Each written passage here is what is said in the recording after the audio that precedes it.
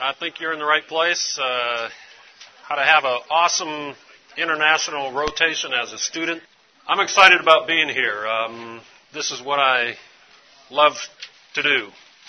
I really enjoy talking with students. I really enjoy helping you find your way in missions, and especially in medical missions. That's what my job has been since 2003. A little bit of my background. I grew up as a missionary kid in Bolivia, South America, for 5.5 years.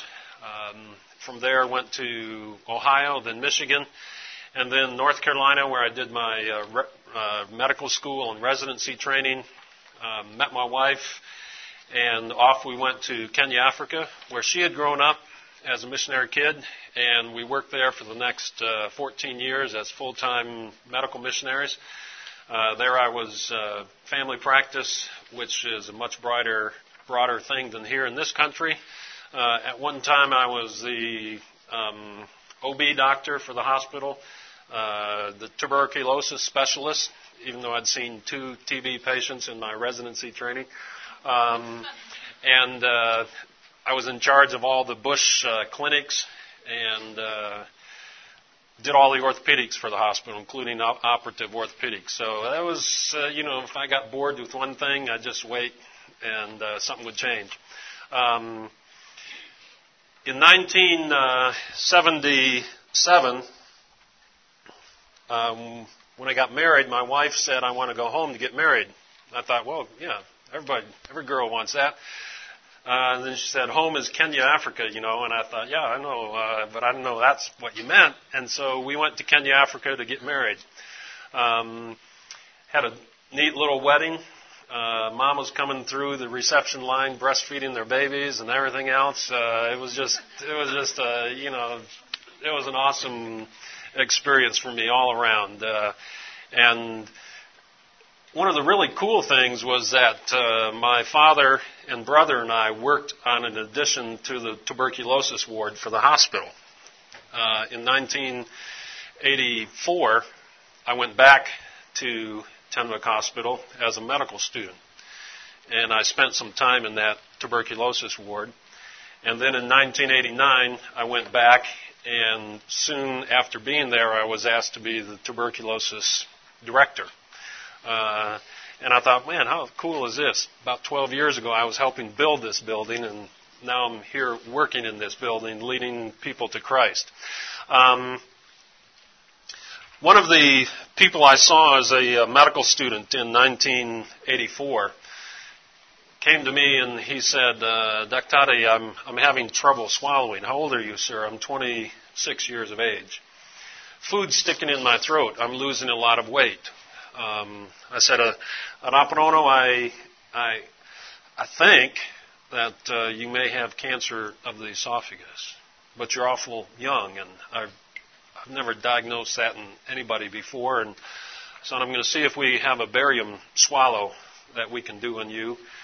And we found some barium. It was out of date, but it worked, and we had him swallow that, and he had a fistula into his lungs already, and saw a very nice air bronchogram and that apple core lesion, and he was losing a lot of weight and already could only drink fluids. I said, Anaparono, I said, I don't know what we can really do for you. I was a 4th-year medical student, and I said, let me discuss with some of the other doctors that were here. There were 2 other doctors there. I said, let me talk with them. And I went and talked with them, and they said, the only thing we're going to be able to do is maybe give him a feeding tube into his stomach. So I went to him, and I said, Anaparono, I said, the only thing we can do for you is to put a feeding tube into your stomach so that when you can't swallow, at least you can take some liquids and be a little more comfortable until you die. And I was trying to explain to him, I was a 4th-year medical student, and I thought, I've got to explain all the pathophysiology of esophageal cancer and everything else to him. And, he was totally lost. And, I looked into his eyes, and I could tell he was thinking about something else. And I said, Anaparono, I said, what are you thinking about? He said, I've been an alcoholic for a long time. My mother is a Christian, and she tells me that she's been praying for me. And Dr. I don't know if you're a Christian or not, but could you pray for me? And I thought, I was just having devotions that morning, and I was asking God, can you help me understand what it means to witness in a Christian mission hospital? And here's one of the first patients I've seen that's asking me, can you pray with me? And I said, Arapahono, yeah. And we stood there. I know the exact place at Tenwek Hospital on the sidewalk where I led Arapahono to Christ. I said, Arapahono, what about this feeding tube? And, well, let me back up a second. While we were praying, you know how sometimes you pray and your mind's wandering and you think of other things, and I'm thinking, should I be doing this? Is his prayer really real? Or is this for me? And when we said amen, I got my answer. The peaceful look on his face and his smile gave me my answer. I knew it was real. I said to him, what about the feeding tube? And he said, let me talk with my mother and my family. I'll tell you tomorrow.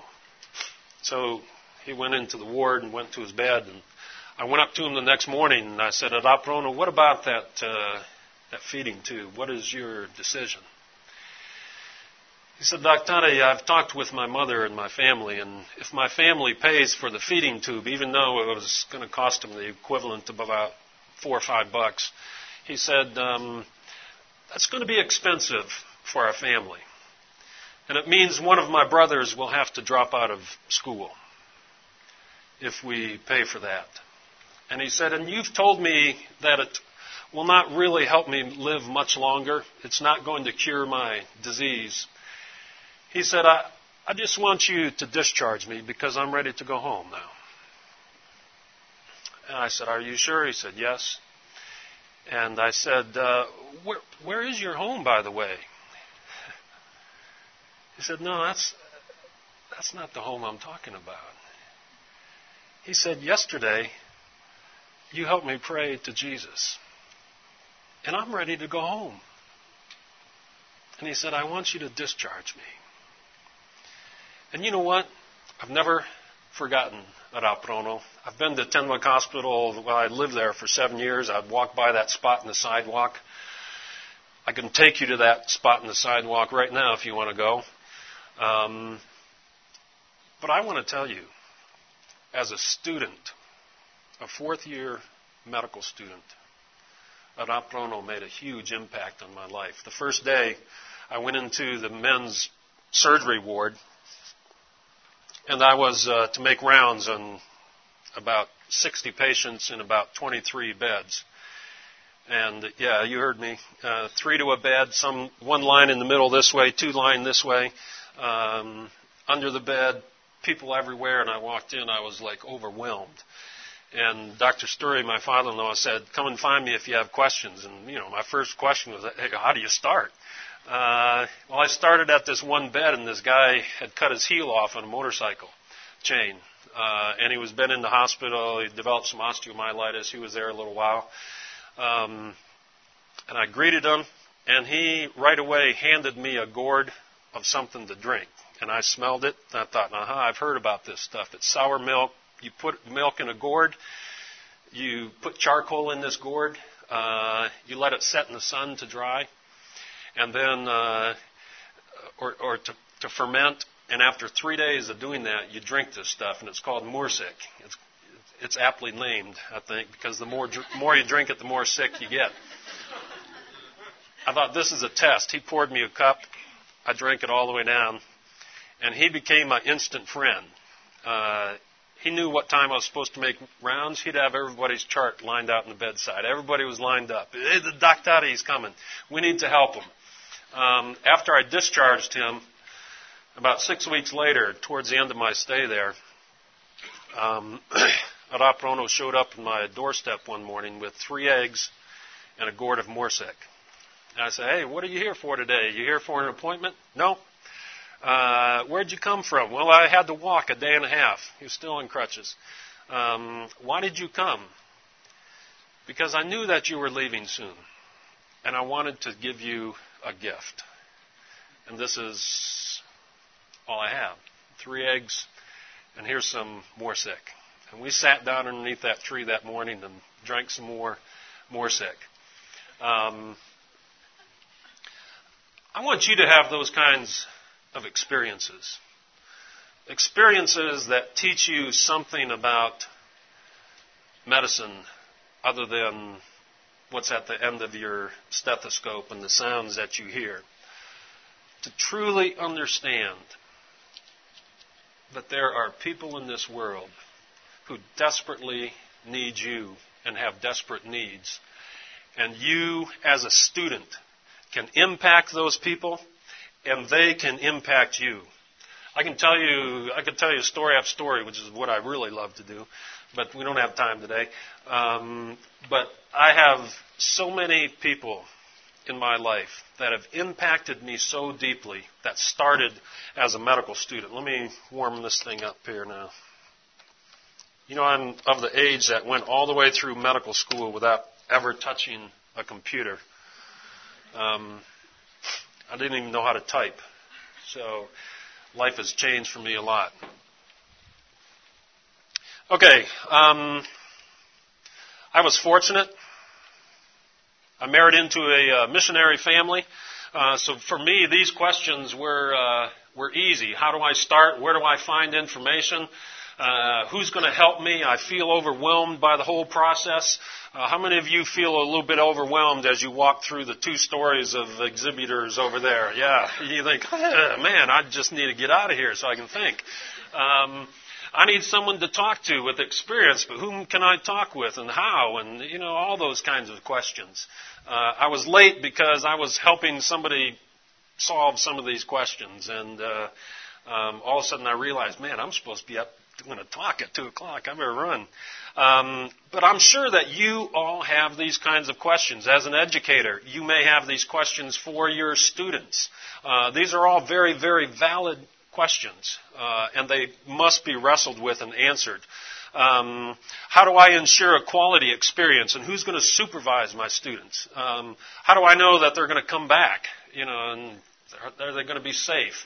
You know, those kinds of things. It looks pretty bad if you have a student that just disappears overseas and never comes back. What is wrong with this thing? Could I go? Yeah. Could I go? Yes. You should go. More than could you go, you should go. Why do I say that? I think that students in every discipline need to go and have your worldview changed. Because we have a very, very limited worldview growing up in this country. And if you get into healthcare, areas of healthcare in other parts of the world, your worldview is going to change greatly. What are some of the advantages? I had to think in a whole new way. Have you ever had somebody tell you, medical students, have you ever had somebody say to you, if you order this CBC on me, my brother's going to have to drop out of medical school? How many have had that experience? You have to start thinking of things like that.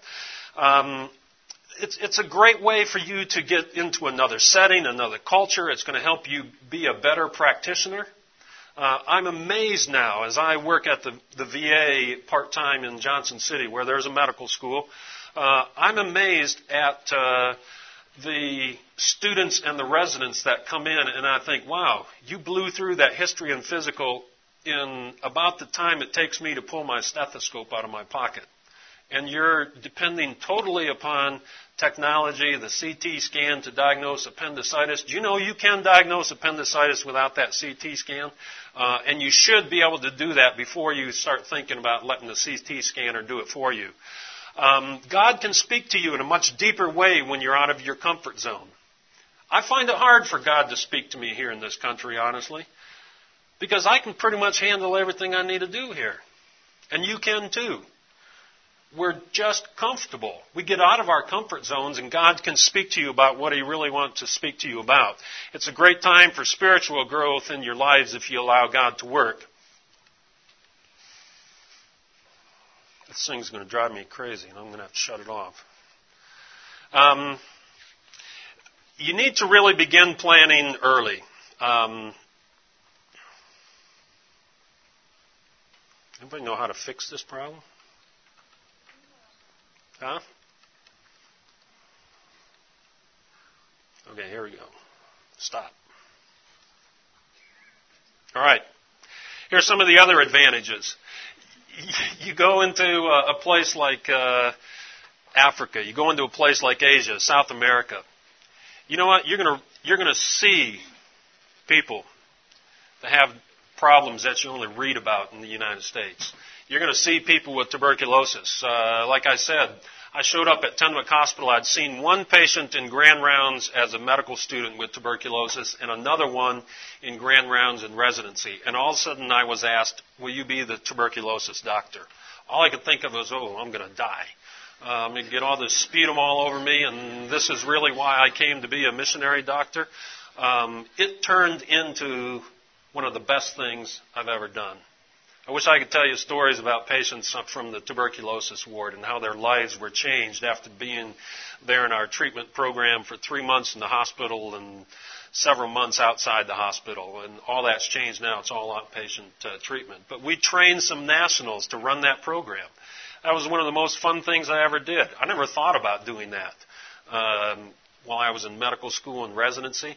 But if you get exposed to a place like that, man, it just broadens. You heard King's Prod Hammond talking last night about expanding yourself by going to that second tier. Man, if you're not doing that in medicine, you're really losing out on a fun thing to do and a fun, great blessing, because that's what it's about. That's what it is about.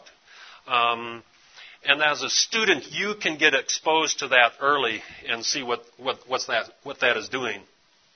I can remember one time when I was the medical superintendent of the hospital in Kenya. We were going through a huge drought, and patients were having a very difficult time paying their bills. And I made each student who came, I said, if you're going to order a CBC, a complete blood count, you have to be able to explain to me in writing on the chart why you need every portion of that complete blood count. Have you ever had to do that when you ordered one? Would you be able to? Probably not, because you don't even think about it. But I wanted them to know, do I really need a complete blood count? Do I need a white blood cell count if I already know that patient has meningitis?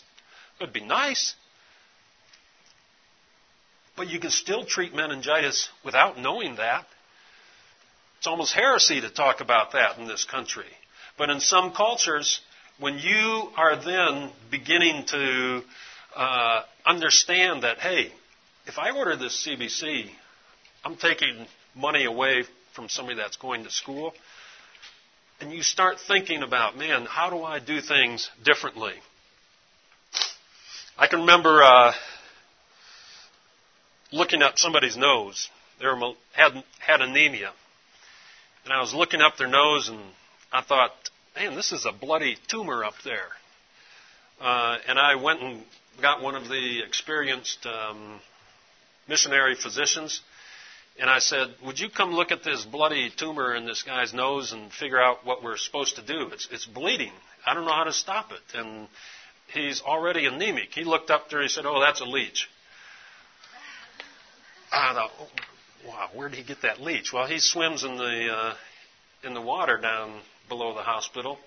And the day afterwards, I saw a little kid with malaria, and I looked in the back of his throat, and I thought, well, that's not a bloody tumor, that's a leech. I've known that for a long time, at least since yesterday. You get to experience stuff like that, and where else are you going to be able to do that? Okay, I guess I'm supposed to be moving faster. Okay, if you're going to go overseas, you have to start planning early. If you're a second-year medical student, you need to begin planning now for your senior year because the best spots fill up early. If you're a nursing student, if you're somebody else in another area of healthcare, you need to begin planning early. Don't wait. Don't wait till 3 months and write to me and say, can you help me find a spot? And by the way, it needs to be the best spot, and this is the places I'm liking to go to. I'm going to write back to you and say, you know what? It's a little bit late for that. You may have to rethink or take something that's a little less well-known. Start the process early. We have 2 sections within Christian Medical and Dental Association that can help you start that process early. One is the Center for Medical Missions, which is part of what I do and work with students in this. The other is Campus Ministries. Most of your campuses, if you're near a large university as an undergrad student, you can find a CMDA chapter. If you're in med school, dental school, we should have a chapter on your campus, and you can find information from there. But begin planning early. When do you start to prepare? We just talked about that. Let me move on. Okay. You know what? Sometimes taking that first step is the hard one. Once you get going, it's kind of like Parkinson's. It's hard to get going, but once you start, then you can get along. And, that's the way I kind of see students getting along in missions. They just, okay, I'm getting going now. But it's that first step sometimes that's hard to do. What's the first step? Anybody here from East Tennessee State University? Johnson City, Tennessee? Oh, nobody's here from there. Okay. There were 2 medical students there that I told them, you got to start with the dean's office. You have to start there. No matter what level you're at, go to your academic affairs office and say, can I do this? I told them that. They didn't do it. They went through this whole process, applying to a certain country, were accepted, ready to go. Then they went to the academic affairs office and they said, no, that's on a government non-travel list. You can't go there. And it was like 2 months before they were ready to go. And then they were panicking. Dr. Tolan, now what do I do? That was tough. It was a tough thing for them. So be sure that you find out, do I get academic credit for this? What's the best timing for this? When can I be away? When am I not allowed to be away? Start with your academic affairs office, no matter where you are, and they can help you. How do you decide on a location? There's lots of them. Okay? How do you start? I tell people start with a blank piece of paper and then just start writing down some things that you're interested in. If you're interested in a hospital, write that down. If you're interested in a clinic, write that down. If you're interested in a certain area of the world, write that down. If you're interested in a certain disease process, tuberculosis, HIV, AIDS, or something like that, write that down. Man, when I was in school, like I told you, there was no such thing as Google. Put those 4 words in there and see what pops up, okay? You can also come to the CMDA site. We have a booklet on there called International Student Rotations. It's under the Missions Department tab. And underneath there, we just recently redesigned this. We have, I think, close to 60 or 70 sites that have updated themselves in the last year, telling you, okay, we accept nursing students, we accept pre-med students, we accept med students or whatever, dental students. These are the experiences they can get. They can get operative experience. They can get something or other, community health, pharmacy, or whatever. You can search through that. So if you get real specific, you might get 1 or 2 places for you to go. If you want to be very general and say, I want to find all places in Africa, you get quite a few. And then you can start looking at those places and start narrowing them down. It's a great place to start. But I would ask yourself, is God directing me to a specific type of ministry, a specific place of ministry? And I think that that's a great place to start. Just think about yourself. How am I made up? Do I like small group type of things? Look for a smaller clinic or a smaller hospital. Am I okay in a very large hospital? Go to a place like Kajabi or Tenwek Hospital or a place like that. The one thing that's good is if you look for a place that has a known history of accepting students, they're generally going to be pretty used to you. When I was at Tenwek Hospital and Kajabi Hospital, man, I loved having students. Man, they slowed you down. They asked questions that you think, man, I just answered that. But you know what? It was fun. It was just fun because you got to see the impact on their lives. I've got one of my students that was at Tenwek Hospital way back in early 90s. He's now a missionary in one of the Russian countries.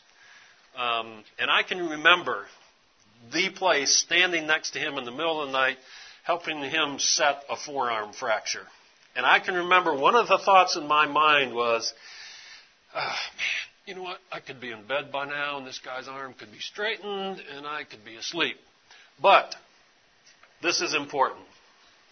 It is important for me to be there next to Steve and helping him set that forearm fracture and teaching him how to put a plaster cast on. And he came away from that. I've never forget. He's looking at me. He said, man, that was so great. And I thought, yeah, it was pretty good. It was nice. You know, I've never been drunk. I've never been high. Well, I have been high. I get high on doing things with you guys. It just really turns my crank. And that's what you need to look for. You need to look for a mentor that says, you know what? This is what I love to do. This is what I love to do. And that's the kind of person and people that you need to be associated with as a student. Okay.